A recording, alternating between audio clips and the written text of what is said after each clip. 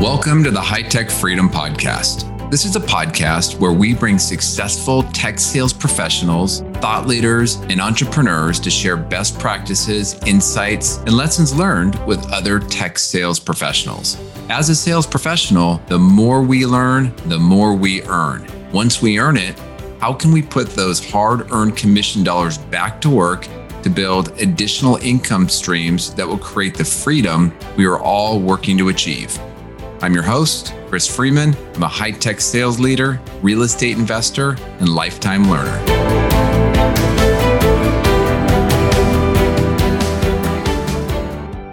Does your territory suck? It's possible. It might. Not all territories and account bases are equal. But when I hear this from a rep, I do generally challenge the idea or the comment. So why is that? Well, most reps that I have personally heard this from, they really haven't done a deep dive. They haven't done the due diligence in their territory. They don't have the data to actually support the idea that the territory sucks.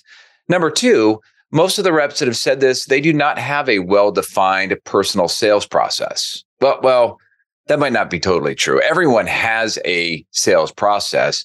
It's just whether or not it's planned out or if the territory is just taking you where it wants to take you. But a lack of a process is still a process, just not a good one. But anyways, I'm getting a little bit off track here. Look, I'm not perfect, and I definitely have been guilty of at least thinking that I had a bad territory at some point in my sales career. For example, there was this time when the company that I worked for, they brought in some consultants, right? Happens all the time. These consultants come in, they redo the whole go-to-market plan. There's some executive that's sponsoring it, and they need to make a move. They need to show that they're changing things, that they're doing things. And in this particular example, I was a commercial sales rep at the time. They cut the commercial territories down from being a territory to a defined list of accounts. And then anything that wasn't on that list, and I think it was like 40 accounts, everything else went to the channel manager. So if you've ever been through this, usually these decisions, they can happen quickly. They're a little bit rushed, a little bit last minute.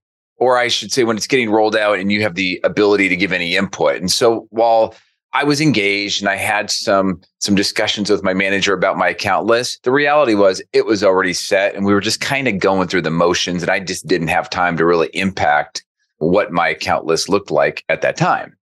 So, I think when that got rolled out, I definitely felt for a period of time that the new territory sucked. But, what did I do about it? First, I had to address my attitude. If you work long enough and go through enough organizational changes, there's companies or executives that roll out this plan, they tend to over-rotate. And I don't know, it just seems like most of the time these plans don't quite work out the way they were projecting the plan to roll out. And if you can just adjust your attitude and maybe focus on the long term, you're going to be way better off down the road. So in my example, after I kind of shook off my frustration with the list, I decided to focus on what I could control, which was my 40 or 50 accounts. I don't remember how many they were, but take those accounts, dig deeper where it made sense. It did me no good to dwell or bitch or moan or groan on what I didn't have. I also, during this process, I chose not to give up some of the personal relationships that I had with customers at accounts that were no longer mine, because I understood at this point, by the time it was all getting rolled out, we're 10 months away from the next fiscal year and the next big idea, and who knows what's going to happen, right? So while a few of my peers, and this is just based on my observational opinion, while some of my peers were wasting time complaining and maybe mentally just not all in to the program, and probably starting to be open to other job opportunities, I just decided to double down on my efforts because I knew it wouldn't be that long until things changed again. Fast forward, sure enough, we roll into the next year, and guess what? The last year plan was a disaster, ultimately for the channel business. Now, why was that? Well, if you give the rest of the territory to the channel manager, and the idea is, maybe we'll go develop the channel, but you give them a quota with half of their compensation tied to a direct sales number. Well, if they're any type of salesperson, they're going to go focus on what they can directly control that'll put them in the best position to exceed quota and make money. And that's what they did, or that's what a lot of them did. And so in the process, no one was developing the channel. They were all focused on trying to sell and make money. Crazy thing was, though, that next year, I ended up having one of my best sales years that following year. And had a lot to do with me deciding to focus on a few of those core accounts that I had, and a couple big deals did pop that next year from my focus account list. And then some of the territory accounts, funny enough, that were being covered by the channel manager, he had been developing them all that previous year. Some of those new accounts hit that year I took back over and ended up being a great year. So shout out, thanks to my buddy Craig for covering those. Really appreciate it. Now, not everybody had that same success. There were other commercial territory reps and channel managers that never really got focused and entered that following year, unfortunately, with downward momentum. They were sort of circling around, not quite getting their plans set. And that second year rolled around and they were going the wrong direction. And at that point, their territory did suck because they sucked. They were ultimately responsible for their own territory demise. So going back to my opening, I mentioned about a rep doing the territory due diligence. So as a manager, if you come to me with well thought out data, summary of accounts, segmented by revenue, IT budgets, vertically, breaking down your different verticals, and you have data that might support some challenges of the addressable opportunity in your space, this is a totally different conversation. At that point, a good manager will take this into consideration because every manager, ultimately, we want to see the rep succeed. And it's possible that there are some imbalances within the territory. Now, that manager may not be able to do anything that current year, but you know what? You're planting that seed for next year. And I've seen many great reps consistently internally position throughout the entire year. Now, you do need to find the right balance to where you're not just beating your manager up. But in theory, you do know your territory better than your manager. So it's your job to help him or her understand some of the good and some of the bad of the territory. Now, I also mentioned that not having a defined sales process can be one of the reasons why your territory sucks. Now, I listen to a lot of other sales podcasts, and there's one out there where the podcast host, he's also a sales trainer, Brian Burns. He constantly talks and trains reps on the need to have their own defined sales process. You can go out there and read every sales book that's out there, and there's so many good ones, but you have to break down your own process that fits your own style. What can you visualize in terms of how you work? How can you hold yourself accountable? If something didn't work, maybe in a deal or some kind of a sales cycle, you can go back to your own process and see, hey, did I check the boxes and do what I was supposed to do? Or maybe you checked the boxes, but did I do it as effectively as I normally do it?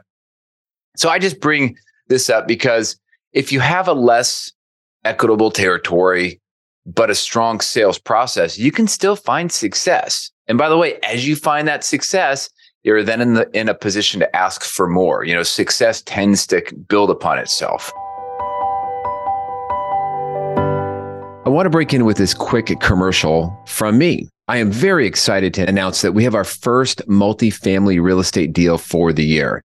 This is a really nice boutique 88-unit complex in Tempe, Arizona, which is an incredibly strong submarket of the Phoenix area.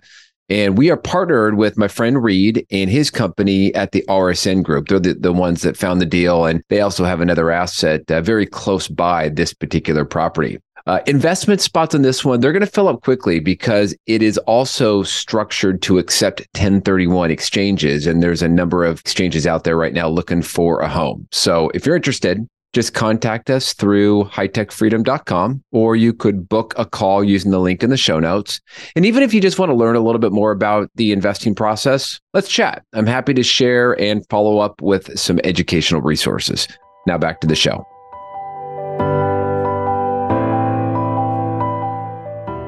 So I've worked with many team members that would tell me, oh, this is a difficult territory, and then insert excuse. It's a difficult territory because the prior rep did nothing, or the prior rep upset all the accounts. This territory or customer base is different. We don't have all the tech companies that the California territory has. And there's a lot more excuses out there, and I'm sure you've heard them all. But a funny thing happens. That person leaves, a new person comes in, and then that new person experiences success.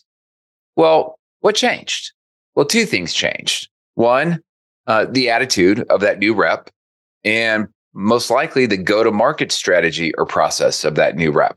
So it's easy for me to sit here and kind of tell you all the ideas of things on how you should do it different. And our business is tough. And I absolutely understand that some territories or account bases are more difficult. And I just encourage you to play the long game.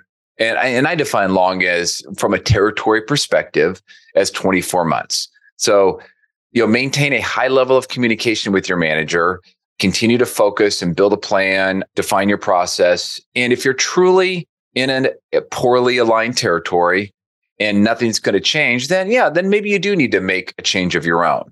But just do it with data after executing on the plan versus emotion, frustration, etc.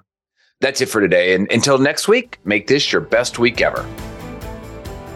Thanks again for joining us today. To get more sales and real estate tips, you can subscribe to our newsletter at hightechfreedom.com. You can also join our private Facebook and LinkedIn group that is exclusively for sales professionals. If you found a nugget of good information in the podcast, please subscribe, give us a positive rating, and write a review. If there is a topic that you would like us to cover in the future, please send us a note through our website at hightechfreedom.com. Until next week, make this your best week ever.